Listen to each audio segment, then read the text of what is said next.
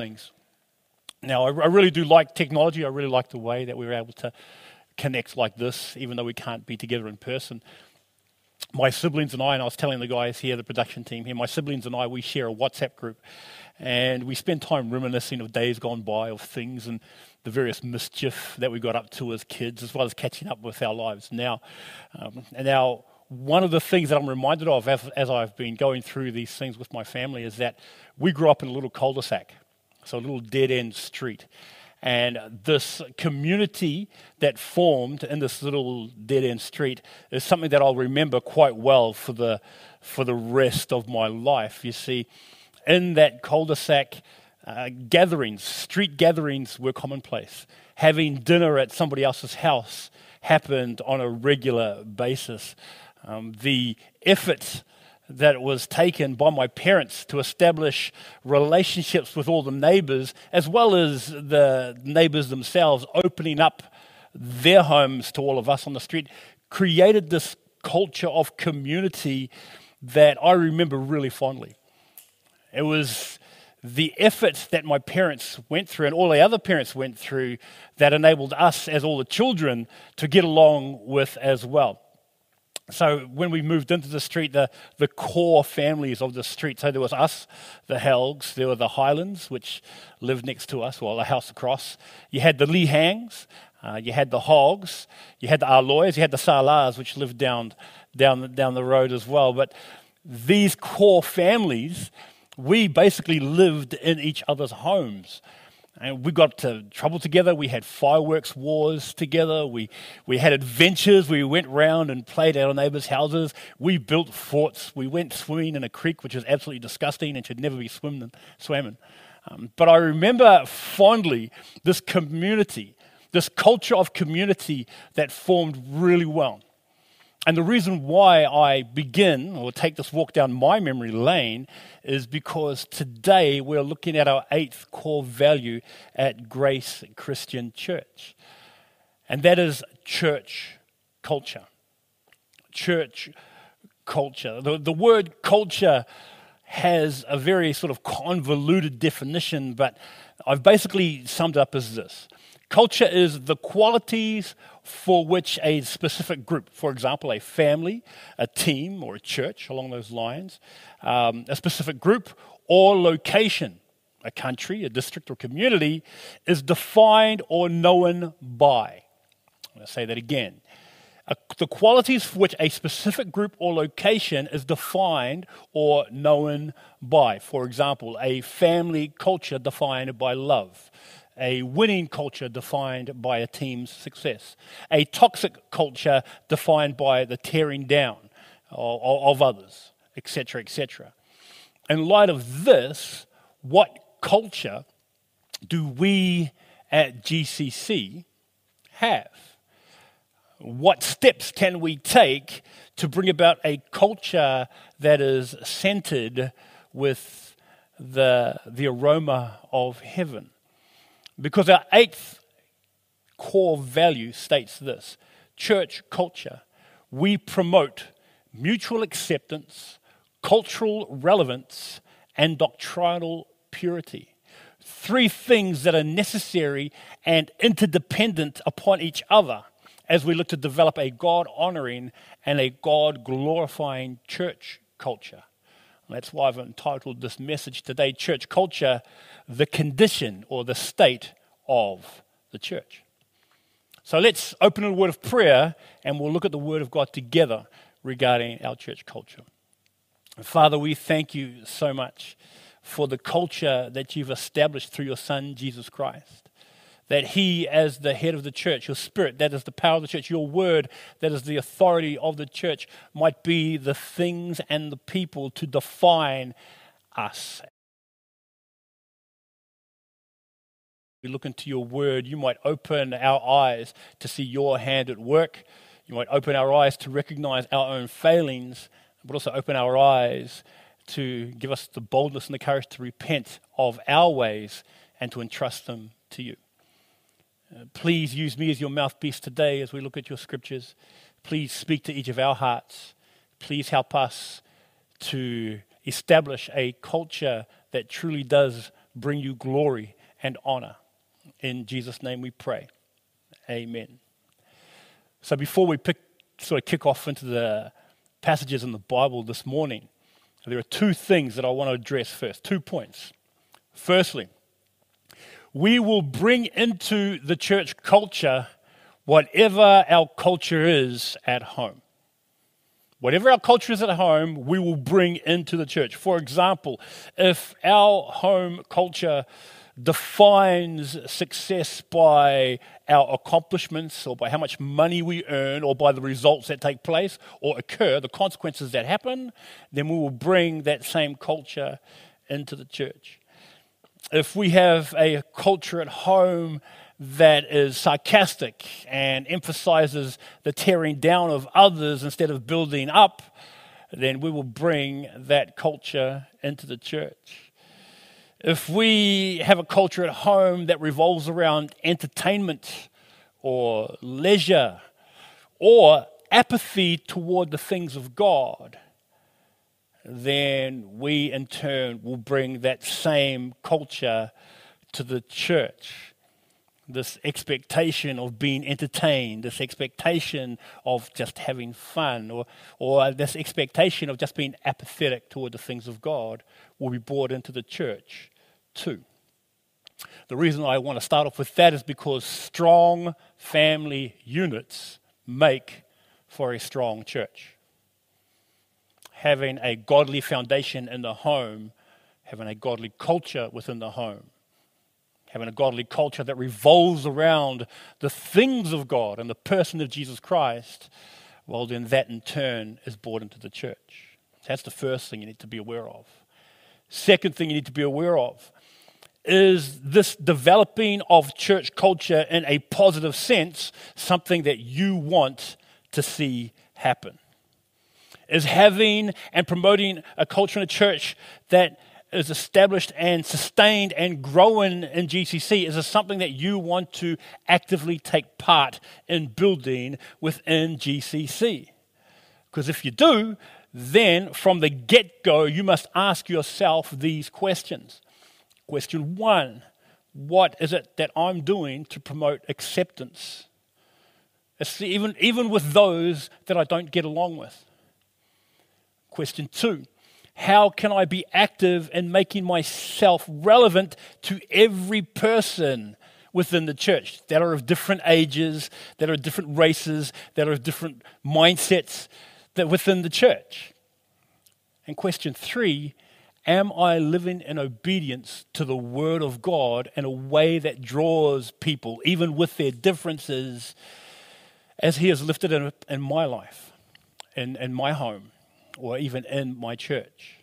You see, one of the greatest failings I think we have as people is that we can be super critical of how things are currently done, and complain about how things should be done, but never taking any practical steps in addressing those issues or to contribute in the healing and the restoring and the reviving of brokenness that may have formed, the brokenness in relationships, the brokenness of even testimony. You see, the development of a God-glorifying culture requires all of us to play our part in building, developing, and sustaining a culture that is God-honoring within the church. We looked at the fifth core value, which was ministry, and I shared how you didn't need the title to play the part of an apostle or an evangelist or a teacher or a pastor. I didn't say that was sort of like every man, woman, and child a minister. So too, in like manner, regarding the establishing of culture, it requires all of us to build a culture upon the Word of God by the Spirit of God that brings God glory. We all have to be able to play a part in this, one that promotes acceptance, one that is culturally relevant, and one that is doctrinally pure. So, with that out of the way, how then do we promote a culture that is mutually accepting, culturally relevant, and doctrinally pure? Let's look at each one of those now. First one, mutually accepting. How do we promote being mutually accepting? Being accepting of others, even in the church of God, can be difficult. Some people don't agree with other people. Some others find it difficult to get along with other people. Some people don't even want to intermingle with other people. It happens in life, and sadly, it actually happens in the church, that these little cliques get formed. And the reason such friction like that exists isn't because there's a theology clash, isn't because that there's a clash of particular style. Usually it's because there's a clash of personality. I don't like Joe, he's too loud. I don't like this person because they're closed off. I don't like that person because they're introverted. And because of those things, we take a back seat from actually establishing a culture of acceptance because they're too different or they don't meet the standard of which I expect them to actually meet. See, regardless of the friction, my personality clash with another is supposed to be, as Henry put it a couple of weeks ago, superseded by my supernatural identity. My personality takes the back seat to the identity that I have in Christ.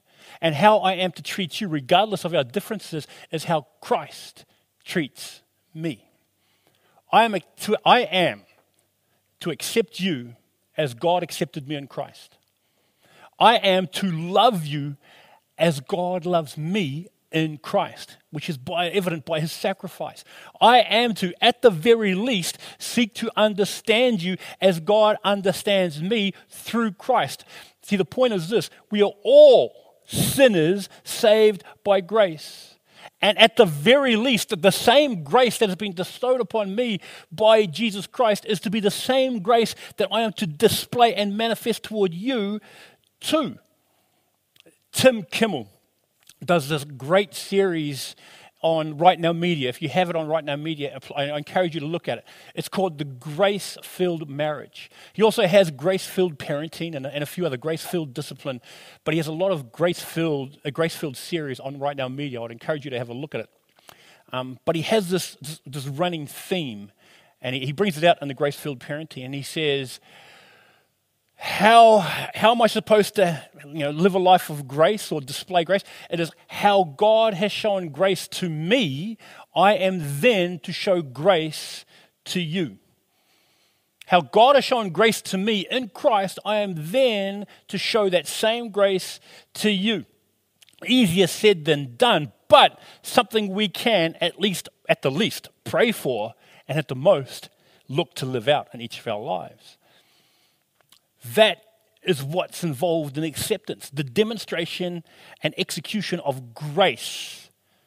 Grace by the power of God. You see, Paul's prayer for the church in Rome, which was the hub of an empire. It was a metropolis filled with various ways of thought. It had a few different cultures, and various religious ideologies were starting to prop up all over the place.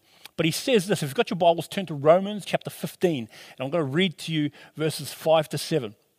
But he says this, Romans 15, verses 5 to 7. He says, "May the God who gives endurance and encouragement give you the same attitude of mind toward each other that Christ Jesus had, so that with one mind and one voice you may glorify the God and Father of our Lord Jesus Christ." Now here's the key verse, verse 7.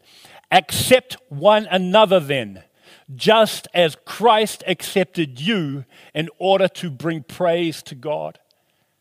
I'll read that verse again. "Accept one another then, just as Christ accepted you in order to bring praise to God." Just as Christ accepted you, we then are to accept each other. I mean, if you look at verse 5, when it says this attitude of mind towards you, what was the attitude of Jesus Christ? If you look at Philippians chapter 2, verses 5 to 8, you see the manifestation, or I guess you could say the itemization of that attitude in Philippians 2. I'm not going to go there, but I've just labeled it. See, Paul clarifies this. There's humility and meekness in chapter 2, verse 5 of Philippians. There's willing service of others in chapter 2, verse 6. There's obedience to God's will in chapter 2, verse 7. There is sacrificial giving in chapter 2, verse 8. All of these attitudes, these things is what demonstrated through the person of Christ. He says that is the attitude we are to have as well. Because you'll notice that how in the presence of this attitude, according to verse 5 of Romans 15, there also comes this endurance and this encouragement from God too. That as we display this attitude of Christ, he gives us endurance, which implies that it's the long haul. That implies that it's not just a quick fix. That the person, there are always going to be people that won't get along with us. There are always going to be people that we don't agree with 100%. But if we're in Christ, we're brothers and sisters nonetheless. We are family nonetheless, which means I am to love you regardless of what I think or regardless of how I feel. And you have to love me too. But I'm just saying that it's a long haul because we're going to spend eternity together. And so endurance of where we grow in love one for another, yes, you might not get along with me and I might not get along with you, but together we are brothers and sisters in Christ looking at our Savior who will give us the endurance. And in that endurance, we also find encouragement. Encouragement to see God working in their life. Encouragement to see God molding and shaping me. Encouragement to, as Henry put it, increase our capacity for love. And that's the encouragement. So when that attitude is manifest, we find that there's this endurance that grows, this perseverance, and this encouragement as we behold God working in each circumstance and within each person. And that's why you have this blessing of unity spoken about in verse 6. The joy of having the same mindset that brings glory to God. In Philippians 2:2 it says, be like-minded, having the same love, being one in spirit and one in mind. This unity that's there. The joy of speaking words of life as one. As one speaks words of life into the lives of another. In Proverbs 15 verse 4, it's a beautiful verse. It says, the soothing tongue is a tree of life, but the perverse tongue crushes the spirit. Which is true. You can crush a person's spirit with sarcastic comment. You can crush a person's heart with something that is said brutally. Man, even honestly, but brutally. You can crush a person's heart. But the soothing tongue is a tree of life. Once again, all this is done for the glory of God. But here is the major call placed upon us, and that is found in verse 7. The major example given for us and the major purpose given to us in verse 7. Once again, accept one another. That's the call. Accept, the word can be translated as to receive. And it carries with it this wonderful idea of being profitable, of being beneficial. Brad, amazing man. As I have befriended Brad and Brad has befriended me, I receive from him in that friendship. I profit from knowing him as a man. It could be physically, he gives me fish. It could be physically, he takes me places. It could be emotionally, as he is an ear that I can listen to, as a shoulder I can rest on because he's a big guy. But you see how that's that whole, to accept one another means this. It implies having a benefit from them, not for the benefit's sake, but that they're profitable for you. That friendship is profitable for you. That's what happens. This is what accepting one another means. This is the call placed upon us in Jesus Christ. That being a friend with one another isn't a call, isn't a call to be unwise. It's not just means accept anybody because they said something. It's not a call to be unwise. Or blindly welcoming, but rather doing so because of the major example set for us. What's that major example? Carry on in the verse. Just as Christ accepted you. Are we bound to get burned in life? Yes, most probably. Are we bound to be let down by others? For sure. Will there be huge disappointments along the way? In the church? Guaranteed. But I'm to display that same grace and that same acceptance to others that Christ displays toward me. So that when I have burned him by turning my back on him to sin, that when I let him down by dabbling in things I know I shouldn't be dabbling in, that when I disappoint him over and over and over again, when I don't share the gospel, or when I don't speak up, or when I don't take that stand for holiness, that when I do that, he still accepts me. And that when I confess my sin to him, he is faithful and just to forgive that sin. That is how Christ has accepted me at the cost of his life. He's accepted me in all my brokenness and all my failings and all my weaknesses. And in that acceptance, He has transformed me. He has changed me. He has molded me to become more like him. And when that is done in the church, it is done for this major purpose, in order to bring praise to God. That we can honor God to see the work that he's doing in Brad's life, that he's doing in my life, that he's doing in Jono's life, both little and big. Jono. So that's what happens, that as we accept one another as Christ accepted us, then we in turn can bring praise, be united in mind, and bring praise to God. That is fulfilled. See, in a world that is becoming more and more tribal in their mentality, classing people by races or economic statuses or ethnicities, classing people by environmental causes or genders or sexual orientations, classing people by religious beliefs, where this whole room for disagreement has been narrowed down, that when you disagree, it is viewed as being intolerant, which is ridiculous. In this world where there's no room being allowed for differences, as the world seems to be prioritizing differences, this aspect of mutual acceptance should be the predominating factor within the church, within the body of Christ, because we have all experienced the greatest example of acceptance by God through Jesus Christ. What does Romans 5:8 say?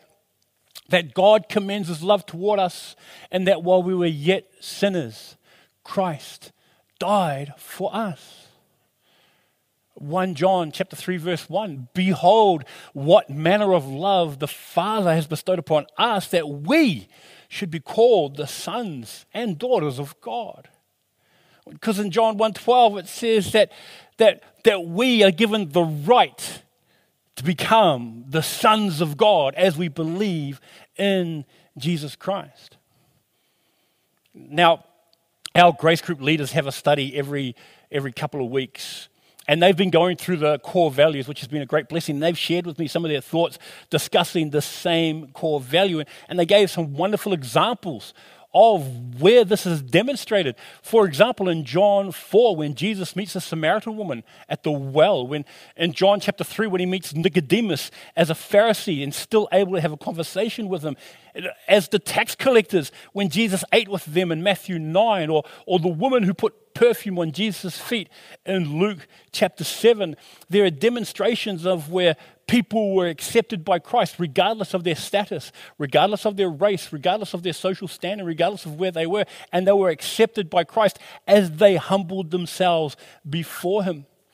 In Galatians chapter 3 verses 27 to 28 says, for all of you were baptized into Christ, have clothed yourselves with Christ. There is neither Jew nor Gentile, neither slave nor free, nor is there male and female, for you are all one in Christ Jesus. The predominating factor there is not those differences, but the fact that we are made one in Christ, which is why then we are to be mutually accepting. For as we are mutually accepting, we naturally become, the second one, culturally relevant. Culture, as mentioned earlier, is the qualities which a specific group or location is defined or known by. The word relevant means bearing or connected with a matter at hand, or in other words, being able to connect with others, specifically the people that you are placed among as the children of God. So when it's stating that we're desiring to be culturally relevant, then we have to ask, what is the culture we're supposed to have relevance with? Drawing for the example used earlier, whatever culture we've grown up in or surrounded ourselves with in our lives will at some point have a clash with another person's culture. For example, and I don't want to be disrespectful here, in Asian culture, There is a diligence and a seriousness that's found within Asian culture. The attitude toward hard work and striving for success is both positive but also negative.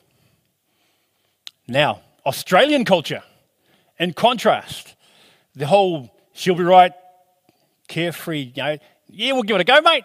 That's my Aussie accent. It's terrible, I know, I'm sorry. But the sort of laid back, kick back, feet up on the beach, go surfing type mentality, once again, has both their positive and their negative aspects as well. Then there's Polynesian culture, which is sort of like a mishmash of the two. Probably leaning more towards the Australian one. But you know what I mean? This is when you can start having this clash of cultures. So then how does one reach a point of relevance within a church that is made up of every tribe, tongue, and nation on the earth? When this clash of cultures can so easily arise, this is for us to look at, as quoted as by the leaders, the one thing that is common to us in terms of culture. What is the one thing that is common to us in terms of culture?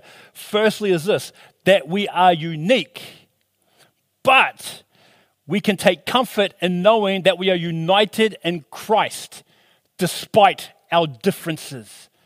God's word is relevant no matter what culture or time that you're in. God's word, his truth, is timeless. His standards transcend culture. His divine culture, as shared in his word, is eternal. Thus, this is to be the influencing factor of what develops culture within the church. The Word of God, as empowered by the Spirit of God in our relationships with each other, that is to be the culture that defines us. Not the fact that I'm Samoan, not the fact that you're Chinese, not the fact that you're Australian or Filipino or whatever it might be. That is secondary. The culture that is developed has to come from the Word of God, from the heart of God. Well, see, you look at our aunties and uncles. Aunties and uncles in our church, life's different now in the 21st century from when they were our age. So when they were youngsters, things were a lot different. Since then, we've had advances in creating opportunities to increase our wealth. The progressiveness of society seems to be moving forward, not necessarily in a good way. But this still remains the same.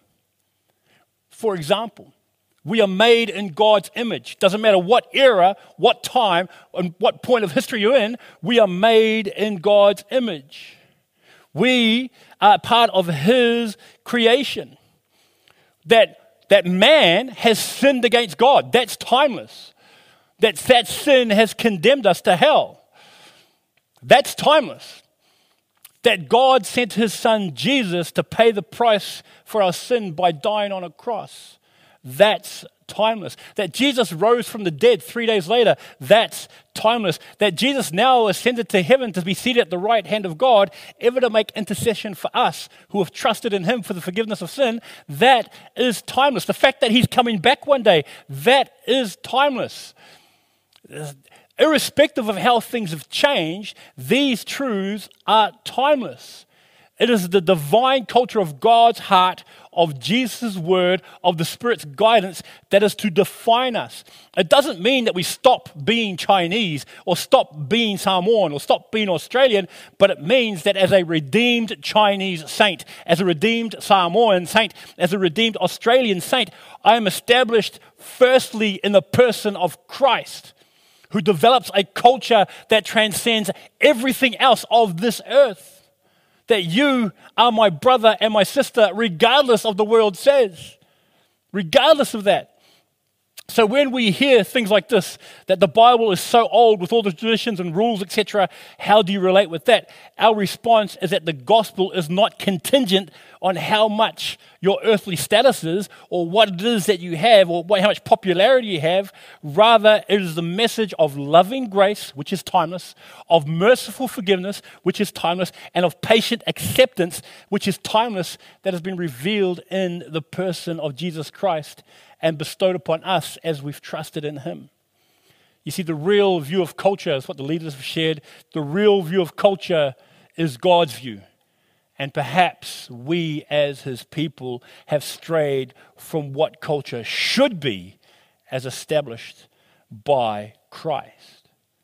Matthew chapter 5, verses 17 and 18 says, "Do not think that I have come to abolish the law or the prophets. I have not come to abolish them, but to fulfill them. For truly I tell you, until heaven and earth disappear, not the smallest letter, not the least stroke of a pen will by any means disappear from the law until everything is accomplished." To quote the Grace Group leaders' thoughts, how do we bring this message to people from different countries and backgrounds? What do we need to be mindful of? And I like this thought that they shared. The listener's culture, is for them to be sensitive to the topics that are taboo to them. Every man be swift to hear, slow to speak, slow to anger. Okay? Their understanding of values, love, grace, forgiveness, their experiences and how they deal with things, understanding their values. Actually, on a quick side note, John and Betty Sharp, who have come, they were missionaries in Indonesia for a number of years. But what the New Tribes missionaries did back then, and they still do it now, is they live learning the culture that they are in, learning the language. They spend years, before they even get to teaching the gospel, they spend years getting to know the group of people that they're in, the culture and the way they work. I would encourage you to watch on YouTube. They have, it's called The Peace Child, and you watch what goes on there. And that was a culture that valued treachery and betrayal. And so for them, when they heard the gospel message, they saw the hero of the message as Judas, not Jesus. But then God in his grace, because the culture was understood, redeemed that culture as the person there shared with them the wonderful story of Christ. So too for us. We need to be able to listen. See, sometimes, even if it's just listening, our actions will transcend beyond words, beyond what we can say to people, particularly when vocabulary or our language isn't enough to reach people. And the word for love or grace, as shared by the leaders in other languages, might be different, or the interpretation of it might be different. But to be culturally relevant means the putting aside of how you think things should be and rather fall into line with how Christ governs and directs us to be instead. 1 Corinthians chapter 9, verses 19 to 23 says this: "Though I am free and belong to no one, I have made myself a slave to everyone to win as many as possible." 2 Peter chapter 1 last week was make every effort. This is what Paul is talking about here. "To the Jews I became like a Jew to win the Jews. To those under the law I became like one under the law, though I myself am not under the law, so as to win those under the law. To those not having the law I became like one not having the law, though I am not free from God's law, but am under Christ's law, so as to win those not having the law. To the weak I became weak to win the weak. I've become all things to all people. I become culturally relevant so that by all possible means I might have some. I might save some. I do all this for the sake of the gospel, that I might share in its blessings." Then Paul is talking about making every effort to reach out to the lost. That same desire for us being culturally relevant is to make every effort to reach out to those within our church family. To make every effort as a church family to reach out to those outside of our church family. That's what it means to be culturally relevant. And that's what we want to promote within Grace Christian Church. Which then comes down to our final part, to promote being doctrinally pure. Now I'm going to read this from what the leaders said. They said, doctrinal purity, teaching the truth, pure. Complete the uncorrupted word. When the purity of the word of God can be compromised, the likes of the prosperity gospel, diluting any value in the Bible, for example, sex or marriage, gender, or even just things like living together. When the culture of tolerance promotes there being no right or wrong, or the likes of there's no one God, the word tells us that Jesus is the way, the truth, and the life, and to be aware of false teachers. Mark 7, 1-13 talks about upholding traditions more than the word or the heart of what the word is about, and to be cautious of that. Now, this is a great starting point regarding being doctrinally pure. Yes, the Word of God, the foundation, the Word of God, the authority of the church. But being doctrinally pure is more than just the accumulation of Bible verses. Being doctrinally pure is more than just quoting such passages in various contexts. Doctrinal purity is more than knowing the ins and outs of various biblical themes, soteriology, eschatology, dispensationalism, predestination, and the like. I see the purity of doctrine evidenced in how close and in how intimate we become with the Lord Jesus. That's what I see the reality of being doctrinally pure. Because the Pharisees knew the Word of God, they knew all the doctrine, but they weren't doctrinally pure because they couldn't see Jesus. There are so many religious leaders of today who are doctrinally pure, yes, but they don't know Jesus. The reality of the doctrine of Christ is evidenced in how much we know Him.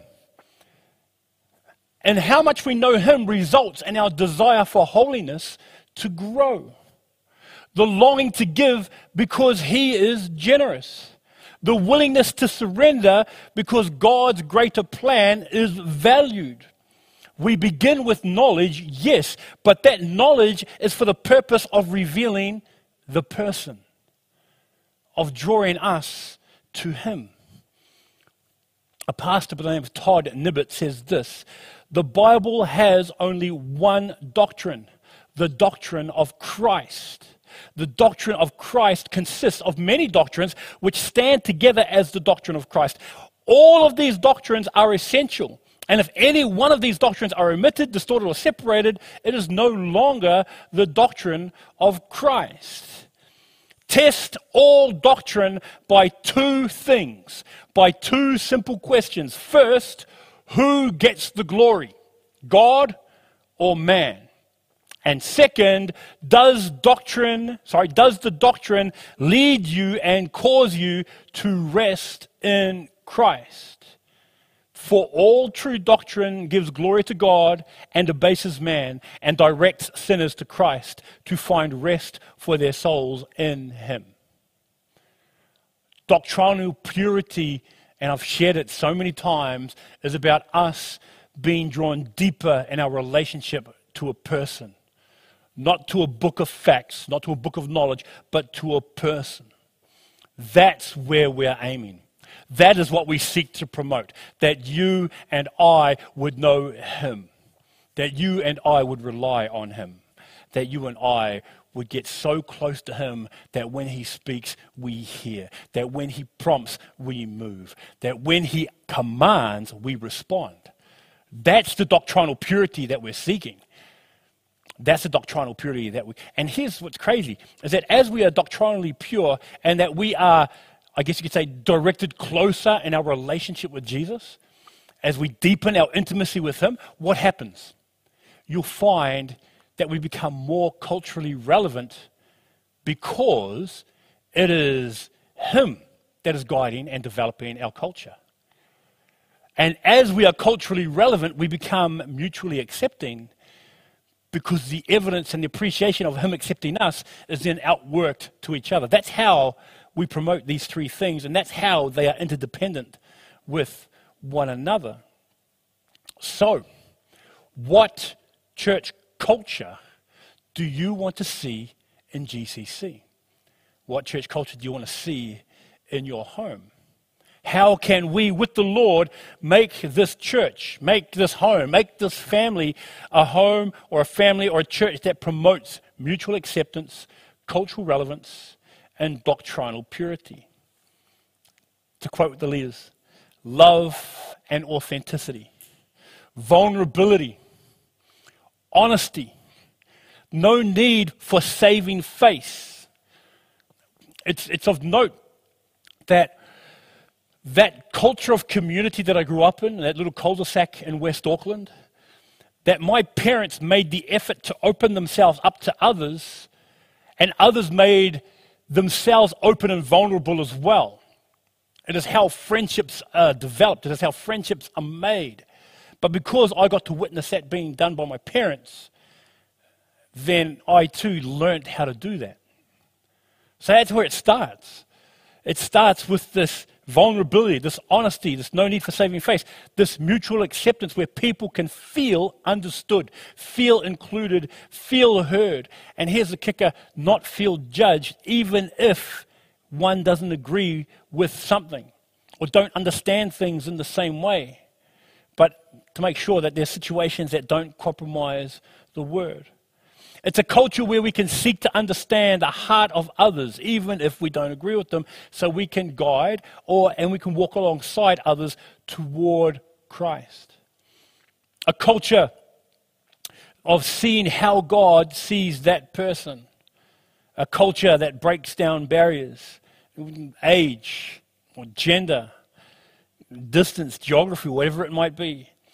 A culture that teaches the word without diluting it to avoid conflict or upsetting others.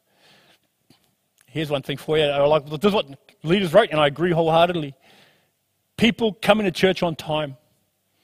People being respectful of time of others.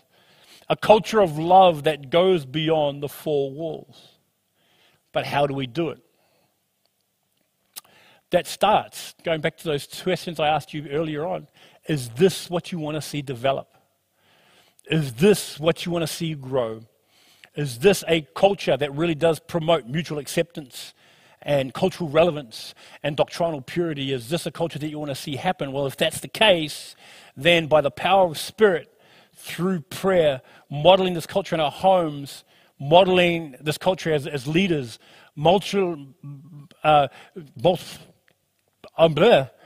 this culture in our relationships, then it starts with us. I'm sorry. I don't have any like magic words or anything like that. There's no such thing. It's like, okay, as simple as this. Let's make that choice. Let's do it. Let's seek to promote this culture, a culture that has the aroma of heaven, that looks to glorify God, that looks to welcome people in, that looks to build people up. Well, that starts with a choice that you and I make right here and right now. For the glory of God the Father, that truly this church would be a church culture that the world wants to be a part of. And so with that, brothers and sisters, I leave that in your hands.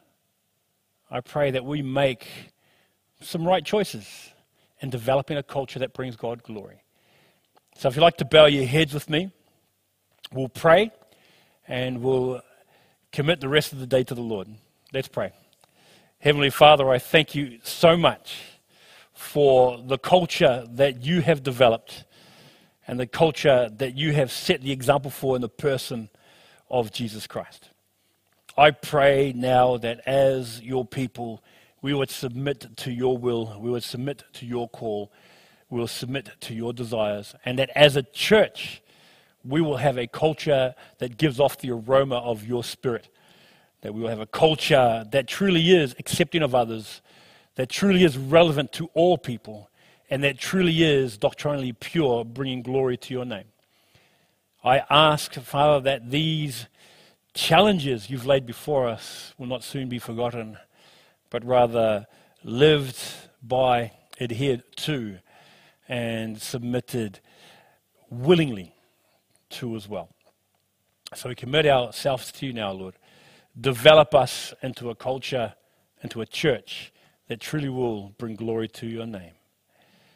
As Romans chapter 15 verse 7 says, that we will accept one another then, just as Christ accepted us, in order to bring praise to your name. And we ask all of this in the name of Jesus Christ, we pray. Amen.